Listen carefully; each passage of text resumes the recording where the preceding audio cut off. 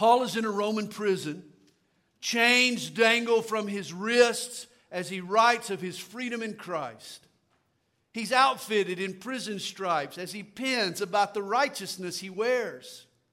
A string of Roman numerals are stitched across his shirt while he records his innumerable blessings in Christ. You see, rather than see himself in prison, Paul chooses to see himself in Christ. And you know, this is the choice we make. Do we get lost in our physical surroundings, or do we stay focused on our spiritual blessings? Hey, in your heart of hearts, where do you abide? Are you in pain this morning, or are you in Christ? Are you in hock, or are you in Christ? Are you in somebody's hot seat, or are you in Christ? Are you in fear this morning, or are you in Christ? Well, chapter 3 begins, "For this reason, I, Paul, the prisoner of Christ Jesus." Paul is in Christ.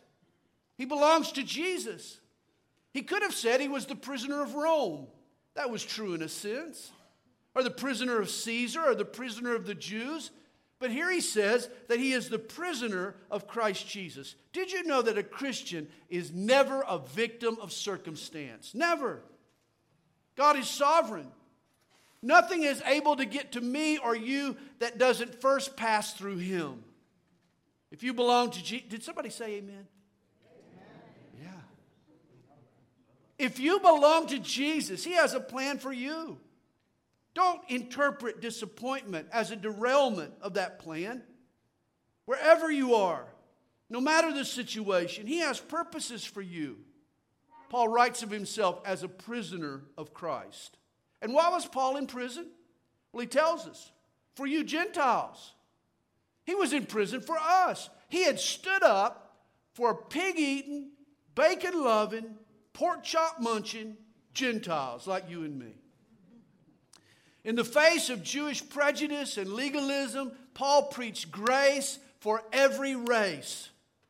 God isn't just for the well-bred. His blessings come apart from Jewish law. Paul put God and all of his goodness within the reach of the religious outcast.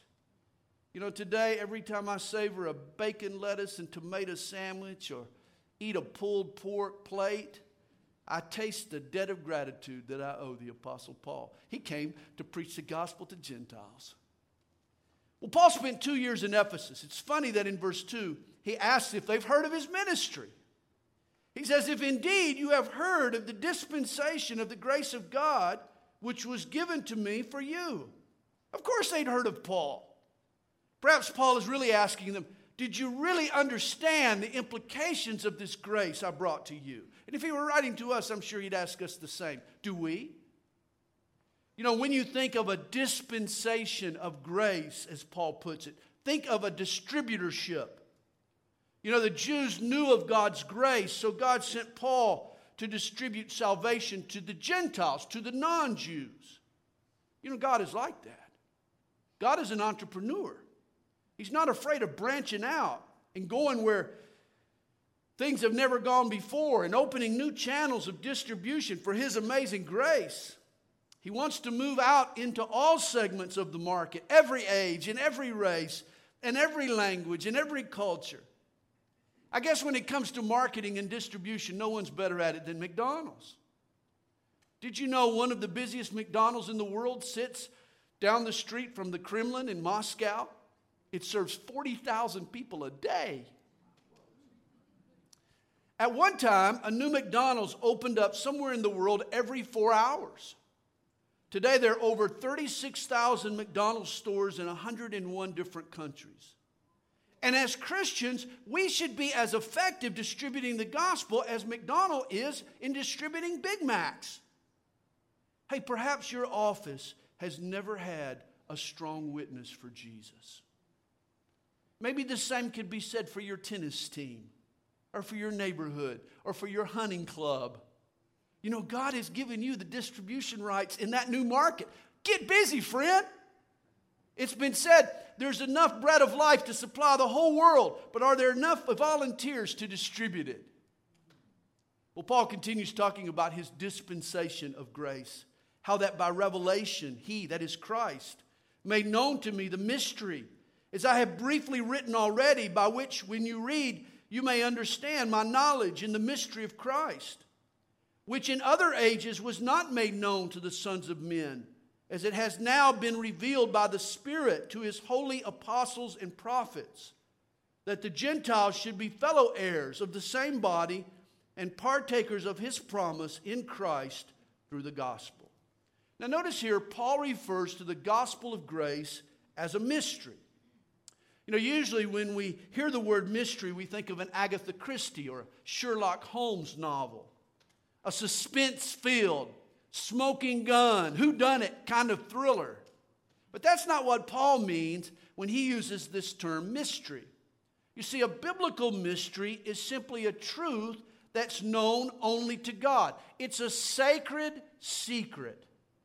And the great mystery in the Old Testament was, how would God save the Gentiles, the non-Jews? You see, there were Old Testament prophecies that predicted the Gentile salvation, but it remained unclear to everyone but God as to how this would happen. And the privilege of explaining this great mystery was finally given to Paul. And Paul preached that it was through Christ that God would bring together both Jews and non-Jews as one new people group, the church. When Paul first preached the gospel of Jesus to Gentiles, he was resolving an age-old mystery. You know, I'm afraid one of the reasons that folks today take the gospel and God's grace for granted is that we no longer see it as a mystery. You know, when we first heard the gospel, when we first grasped its implications, it was an unexpected discovery. We were overwhelmed by the lavishness of God's generosity. God did that for me. We were surprised by a love that we didn't deserve. But lose the wonder, lose the amazement of it. And what was once an unexpected discovery soon becomes a worn-out doctrine. If the gospel of grace has gotten boring to you, I think it's time for you to see it again as a mystery. You know, take your marriage, for example. You know, after a few years, you and your spouse become familiar territory. And thus, to keep your love fresh, you have to create some mystique, do you not? You have to approach each other from a different angle. He should go out and splurge on an evening out. Do something different. She should impress him with a new outfit. Risk dining at a new restaurant, somewhere other than the McDonald's, I would suggest. Realize there are dimensions of your spouse's personality yet to be discovered. There's some mystique here, puzzles you've yet to figure out. Here's my point. The way to beat boredom is by reintroducing into the relationship some mystery. And the same is true in our relationship with God. The gospel is a mystery in a sense. You know, Earl Weaver, the former manager of the Baltimore Orioles, once said, "It's what you learn after you know it all that counts." And I think that's true, especially when it comes to the Bible and God's grace. There's always more than we realized. So forget the fact that you've read the Bible your whole life. Pick it up afresh and look for something new. It's there, I promise you. Focus on reading the passage before you as if you've never read it before, and God will surprise you with some mystery. Mystery revealed. Well, God is speaking of the gospel here in verse 7. "Of which I became a minister according to the gift of the grace of God, given to me by the effective working of his power. To me, who am less than the least of all the saints, this grace was given." For Paul, sharing the gospel was not a duty. It was an honor he didn't deserve. The Apostle Paul was Christianity's greatest minister, and yet he considered himself less than the least of the saints. You know, before he dispensed grace, he had received grace, and now God has called him to share its secrets. You know, for me, there's only one thing more fun than keeping a secret, and that's spilling the beans. You know, I'm the one person in the family most prone to blow the secret. I'm always the last one to get told the secret. They know I'll spill it as soon as I learn it. And Paul had the honor of traveling the world, letting the cat out of the bag, telling the Gentiles of God's amazing grace. Paul was having a ball, and we can join in the fun, friends. Notice how Paul describes his ministry. He says, that I should preach among the Gentiles the unsearchable riches of Christ. He refers to the blessings of Jesus as unsearchable, or literally untraceable. It's not man who finds God. It's God who initiates this love relationship we've entered into. It's God who reveals himself to us. Left to ourselves without his word, we're in the dark. Verse 9, it was Paul's privilege to preach and to make all see what is the fellowship of the mystery, which from the beginning of the ages has been hidden in God, who created all things through Jesus Christ, to the intent that now the manifold wisdom of God might be made known by the church. Notice this, to the principalities and powers in the heavenly places. God's manifold, or literally his multifaceted wisdom, is now revealed in his church. Even the angels. Think of this. The principalities and powers in heavenly places. The angels are learning what God is up to in the world by looking at us, the church. How Jesus forgives, and how he saves, and how he blesses, and how he unites diverse people is a lesson to the angels, and it's being played out in his church. Blows their minds to see what God is doing in us. And this is why a healthy church is so vital.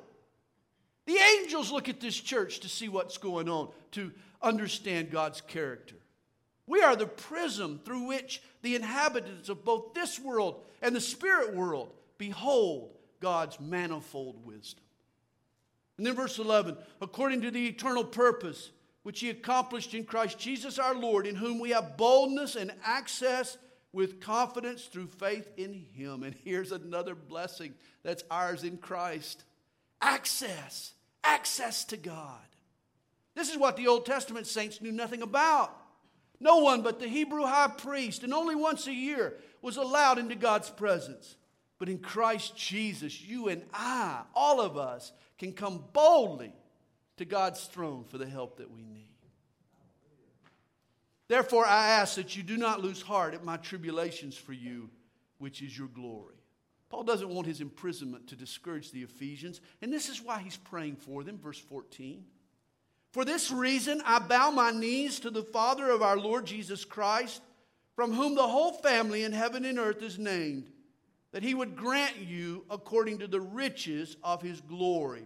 And his first request is that they may be strengthened with might through his Spirit in the inner man. Notice this.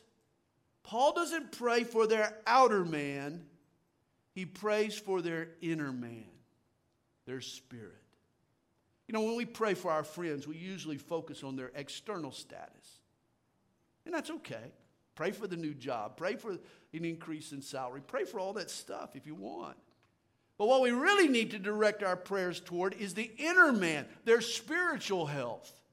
The outer man's destined to wither and die anyway. There's no fountain of youth in this life. But the inner person, we can pray for the inner person and see results. For the inner person of every man is like a rechargeable battery. Did you know you can plug into God and he'll re-energize you spiritually? He will. And thus, that's how Paul prays, that they would be strengthened with might by God's Spirit in the inner man. And then he adds, that Christ may dwell in your hearts through faith.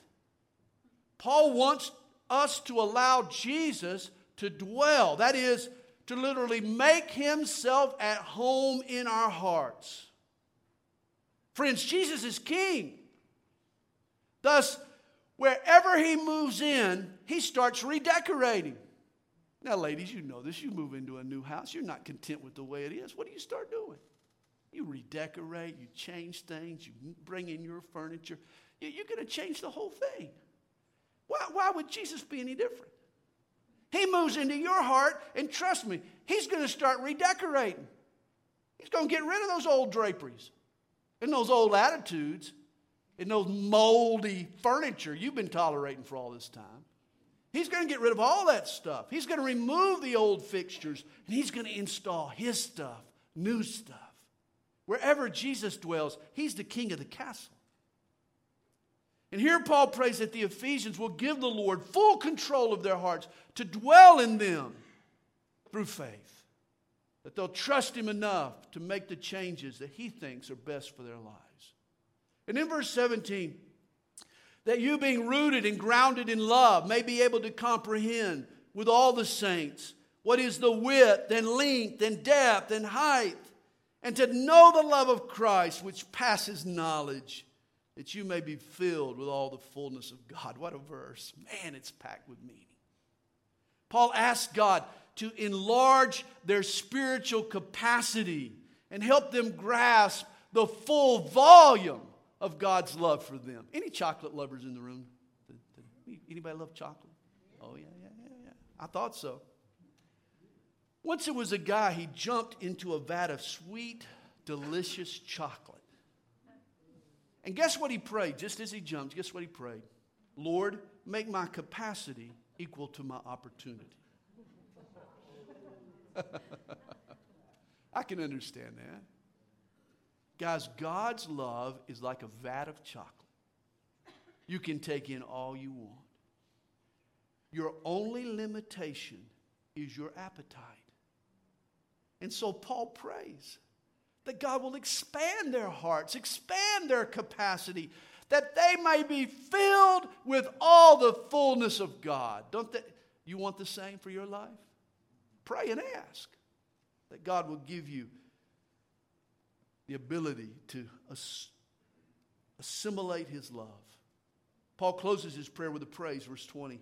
Now to him who is able to do exceedingly abundantly above all that we ask or think, according to the power that works in us, to him be glory in the church by Christ Jesus, to all generations, forever and ever.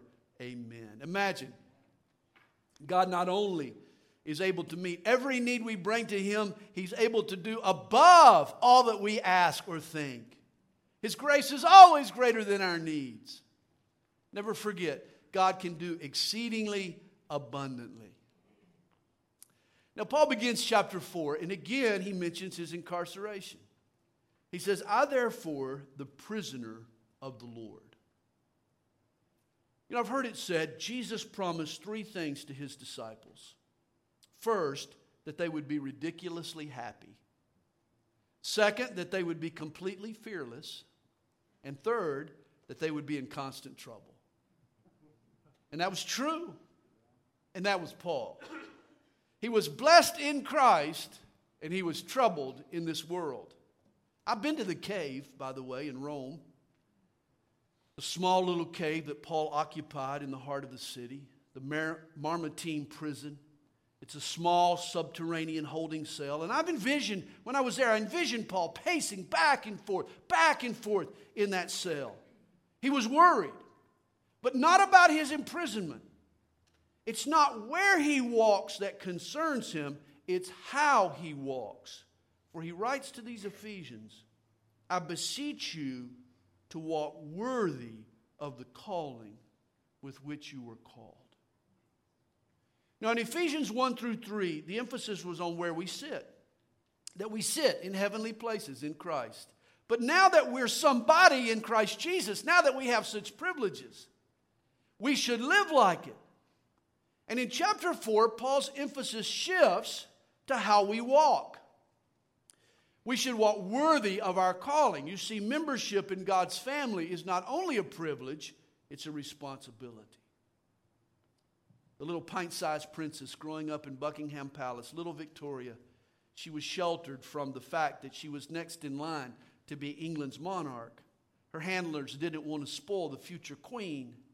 But one day, Victoria saw in the genealogical records of the royal family that she was next in line to the throne. Well, initially, Victoria was overcome with emotion. But once she had gained her composure, the future queen, she looked at her tutor and she said, then I must be good. And you see, this is the reaction that Paul hopes hits us that in Christ we have a high calling. President or prime minister or premier pale in comparison to being a Christian. In light of our calling, we too must be good. And the first observation that Paul makes about our high calling is that it requires a lowly walk. In verse 2, Paul says that we should walk with all lowliness or with humility.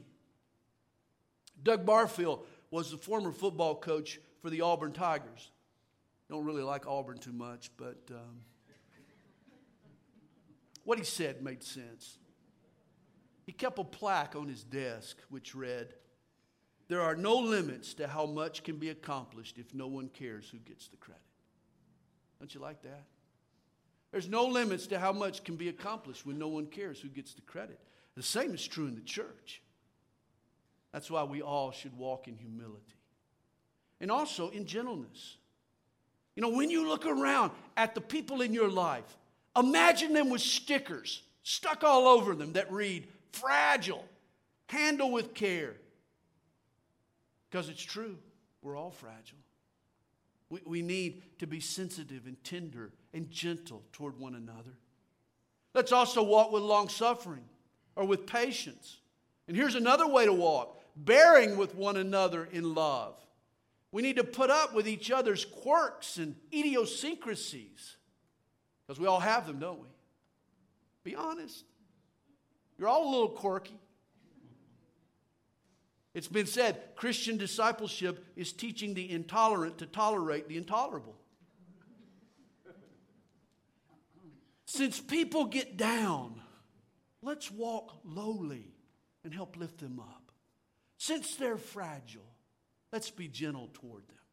Since they take time, let's be patient. And since everyone is just a little bit weird, let's bear with each other in love. And then verse 3, endeavoring to keep the unity of the Spirit in the bond of peace. Realize the unity of the Spirit is a gift from God. It's the spiritual affinity that exists among all true believers. But understand what it is not. The unity of spirit is not the unity of faith. We're not all going to agree on every aspect of doctrine. Neither is it the unity of format. We can enjoy different kinds of worship styles and worship music.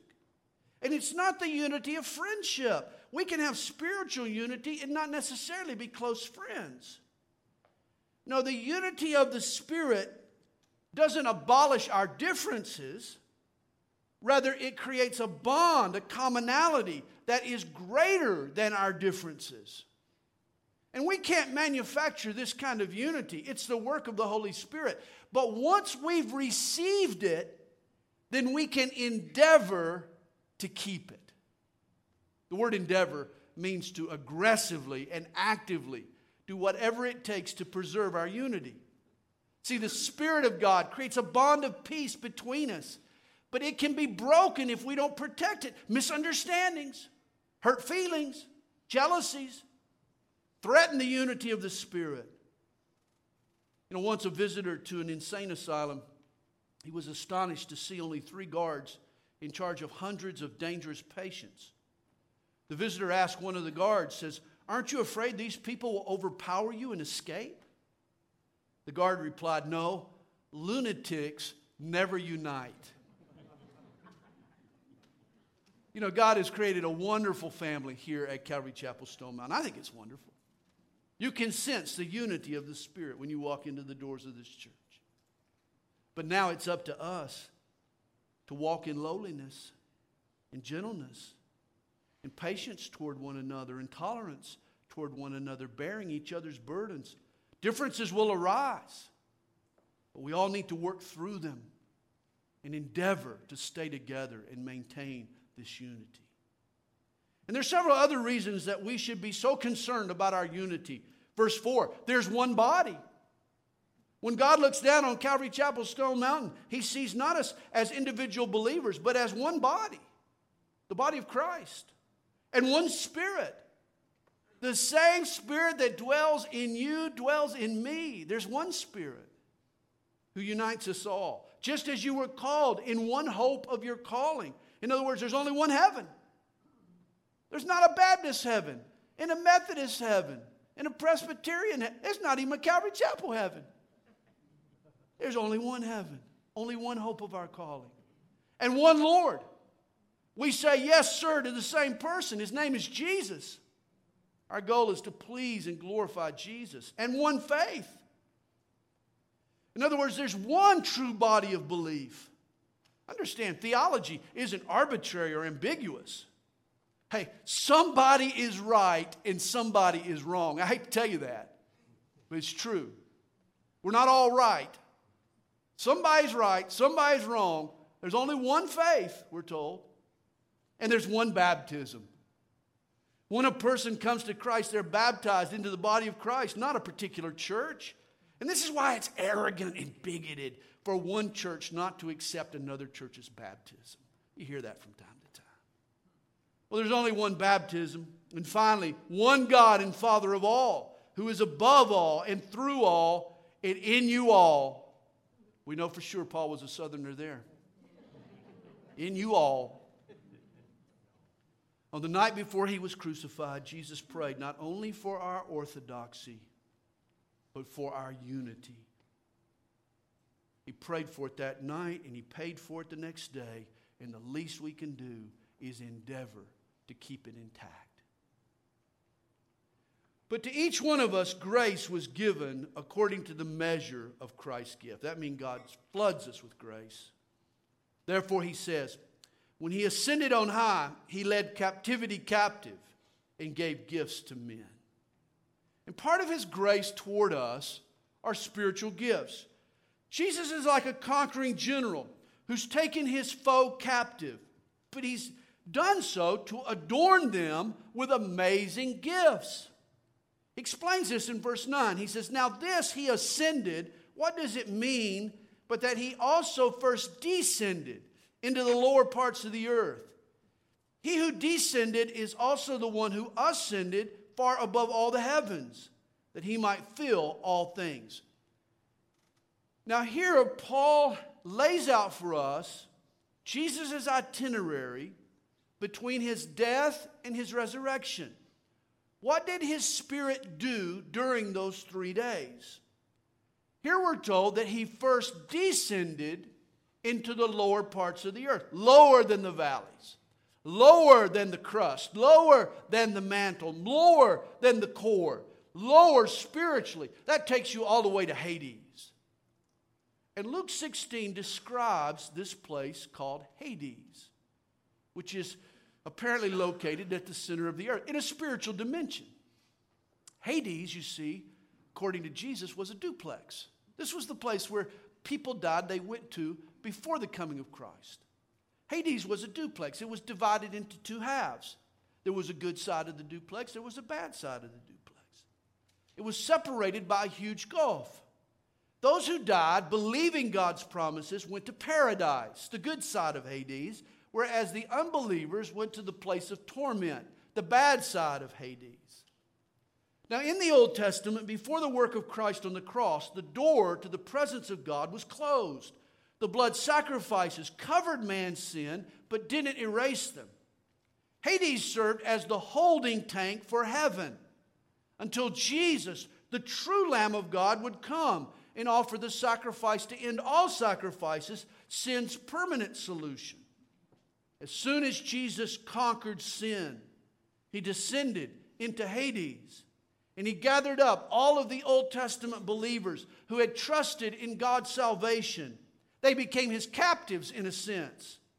And General Jesus led those captives into the halls of heaven. He led captivity captive, and he gave gifts to men. To his followers left on earth, he's given spiritual gifts to build up his church. Today, when a believer dies, he no longer goes to Hades. He or she follows Jesus straight into God's presence. For as Paul told the Corinthians, to be absent from the body and to be present with the Lord. And Jesus is still giving spiritual gifts. 4 of these spiritual gifts are given to people with unique spiritual callings. We read, And he himself gave some to be apostles. Of course, the original 12 apostles had a unique calling, but there were other apostles mentioned in the New Testament. The word literally means sent out one. I believe a missionary who crosses cultures with the gospel, or who breaks new ground and plants churches where there were none, can be called an apostle. There are some prophets. These are people that God uses to speak special instruction at specific times. Paul also mentions some evangelists. This is a person effective, particularly effective at leading sinners to Jesus. We're all called to be witnesses, aren't we? But not everyone's an evangelist. And then there are some pastors and teachers. The word pastor is Latin for shepherd. And a pastor is a spiritual shepherd who nurtures and cares for God's flock. Shepherds retrieve strays and mend bruises and protect the sheep from wild animals and find suitable pasture. And most importantly, they feed their sheep. Which means that a pastor must also be a gifted teacher. That's why pastors and teachers here go hand in hand. And the ultimate purpose of these gifts is for the equipping of the saints, for the work of the ministry, for the edifying of the body of Christ. In other words, the pastor's job isn't to do all the witnessing and all the visiting and all the counseling. My job is to equip you to minister to people. You know, in most churches there's the laity, and then there's the pastors, there's the ministers, there's the laity, and there's the ministers. That means that most everybody lays around and a few people do the ministry. That's not the way it should be. God wants every member a minister. You know, I grew up in a church where every week the pastor preached a message on salvation. The problem was that 95% of the congregation was already saved. He ended up speaking to 5% while ignoring the vast majority. And as a result, no one grew. No one became bolder and stronger and more equipped to impact people for Jesus. But what if a pastor feeds his flock the meat of God's word and builds up their faith? Then eventually, rather than one person preaching on Sundays at church, you end up with hundreds of people preaching the gospel throughout the week in hundreds of different places. That's a lot better idea. And that's our goal here at Calvary Chapel. We believe healthy sheep reproduce. Thus, we want you to grow in your faith and be built up and equipped for the ministry so that you can bring Jesus to the world in which you live. It's the pastor's job to equip the saints. Verse 13, till we all come to the unity of the faith and of the knowledge of the Son of God. And notice how Paul phrases this.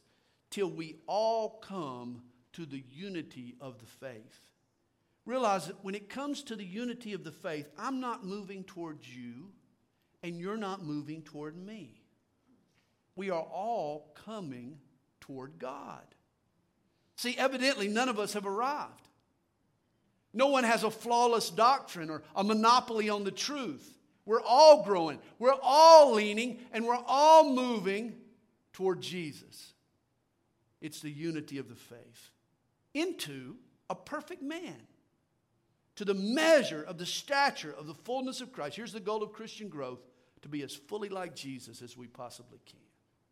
That we should no longer be children tossed to and fro and carried about with every wind of doctrine by the trickery of men and the cunning craftiness of deceitful plotting.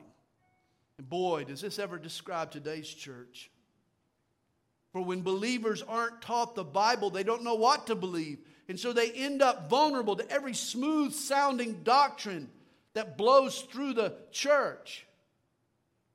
This is why we teach the Bible here verse by verse, chapter by chapter, in a systematic way, because we want you to truly know what this book says. This is life. This is the bread. This is how you can discern right from wrong, true from false, by learning this book, by doing what we're doing this morning. Well, in contrast to teaching that's described as trickery and cunning craftiness and deceitful plotting, Paul tells us in verse 15, but speaking the truth in love may grow up in all things into Him who is the head, that is Christ. In other words, when a person teaches the truth of God in the love of God, believers grow and become more like Jesus.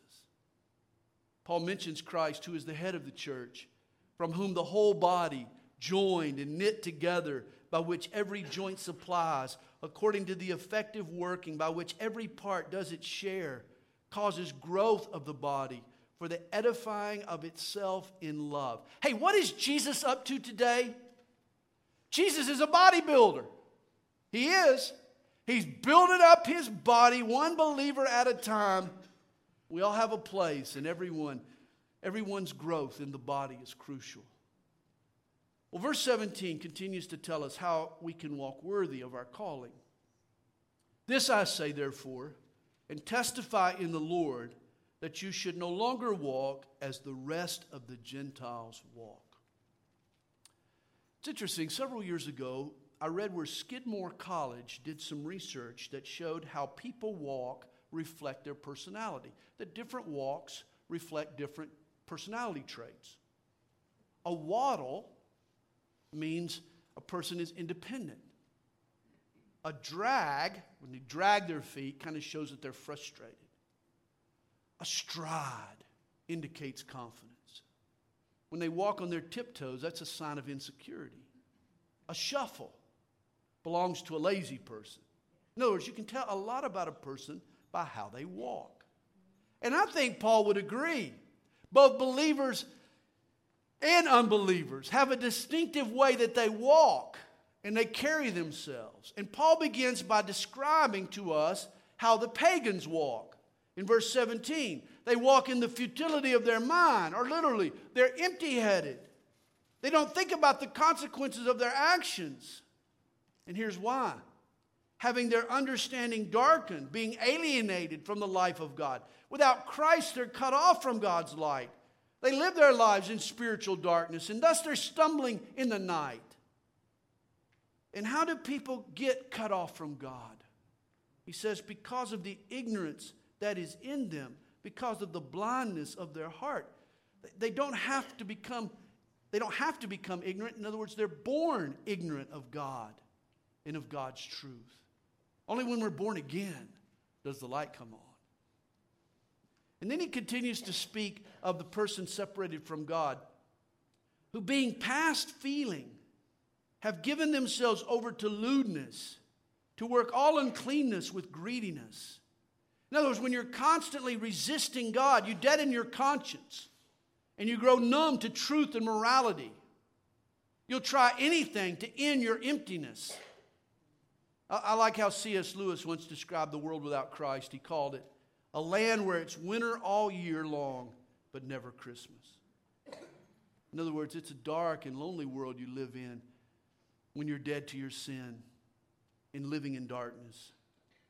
In contrast, verse 20 tells us to dress for success, spiritual success, that is. It says, but you have not so learned Christ.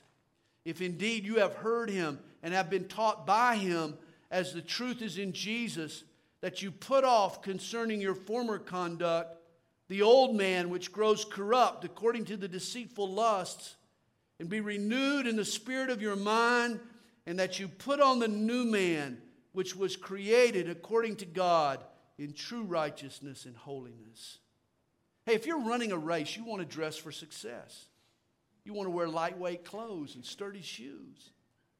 And if you're running a spiritual race, it's also necessary that you wear the appropriate attire. And Paul tells us here, we need to put off certain attitudes and put on certain attitudes.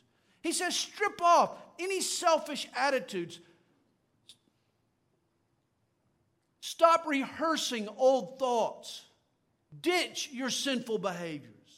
You need to put off the junk that characterized your life before you came to Christ. And then you need to put on a new attitude. Renew your thoughts. Harmonize them with God's word. Learn to see yourself and all of life from God's perspective. In other words, the Christian life is all about putting off and putting on. And here's what this looks like. The next few verses list some examples of the changes that you'll make when you begin to put off and put on. Therefore, putting away lying. Let each one of you speak truth with his neighbor, for we are members of one another. Christians should be truth tellers. Put away lying. Verse 26, be angry and do not sin. Now understand this. It's not always wrong to be angry. There's a lot in this world that should rile your anger. Just don't let your anger lead you into sin. I read where the average person drives 20 miles per hour faster when he or she is angry. Anger is a powerful force. Get control of it before it takes control of you. And do not let the sun go down on your wrath. In other words, keep short accounts. If you have a conflict with a friend or with your spouse, deal with it as quickly as possible. Verse 27, nor give place to the devil. In other words, don't give the devil an opportunity to tempt you. Often I hear people say, well, I got this terrible problem with pornography. Every time I log onto the internet. Well, what are you doing logging onto the internet? Man, every time I go into a bar, I get drunk. Come on, man. If you're serious about walking with God, then stop walking headfirst into temptation. He says, let him who stole steal no longer, but rather let him labor, working with his hands what is good, that he may have something to give him who has need. Here's the effect that Jesus has on a person. He doesn't just stop him from stealing, but now he encourages him to be generous. The thief now becomes a generous giver. Let no corrupt word proceed out of your mouth, but what is good for necessary edification, that it may impart grace to the hearers. Whenever I go somewhere else to speak, it doesn't take my audience long to identify where I'm from. Don't understand that. Some people say I have a southern accent. Y'all know better than that. But likewise, a Christian should be identified by what comes out of his or her mouth. And not just that we refrain from gossip or profanity, but that grace colors our speech. Do your words build up or do they tear down? And then verse 30, and do not grieve the Holy Spirit of God, by whom you were sealed for the day of redemption. You know, quenching the Spirit avoids doing what the Holy Spirit prompts you to do. Whereas grieving the Spirit is the opposite. It's doing what God told you not to do. And we should never quench or grieve the Holy Spirit, but cooperate with Him. And then chapter 4 closes, let all bitterness, wrath, anger, clamor, and evil speaking be put away from you with all malice, and be kind to one another, tender-hearted, forgiving one another. And there would be no problem if the verse ended here. Oh, we should forgive one another. We'd all go out real happy. Nobody'd be challenged. But look at Paul's qualifier. Just as God in Christ forgave you. That ups the ante, doesn't it? We should forgive one another as fully and as freely as Jesus has forgiven us. Two husbands, they were talking one day. One says to the other, says to his buddy, he says, man, when my wife is mad, she gets historical. His friend corrected him. He said, you mean hysterical? He said, no, I mean historical. She dredges up the past. Hey, Jesus forgives and He forgets. Jesus holds no grudges. Let us forgive each other the way Christ has forgiven us. And if you've never been forgiven by Jesus, please, hear what I have to say. It's easy. It's simple. He loves you. He's done the work for you. Forgiveness is free. It's yours for the taking. You've just got to come with a humble heart. You've got a desire to let Him take control of your life. He'll forgive you of your sin. He'll wash you clean. He'll make you brand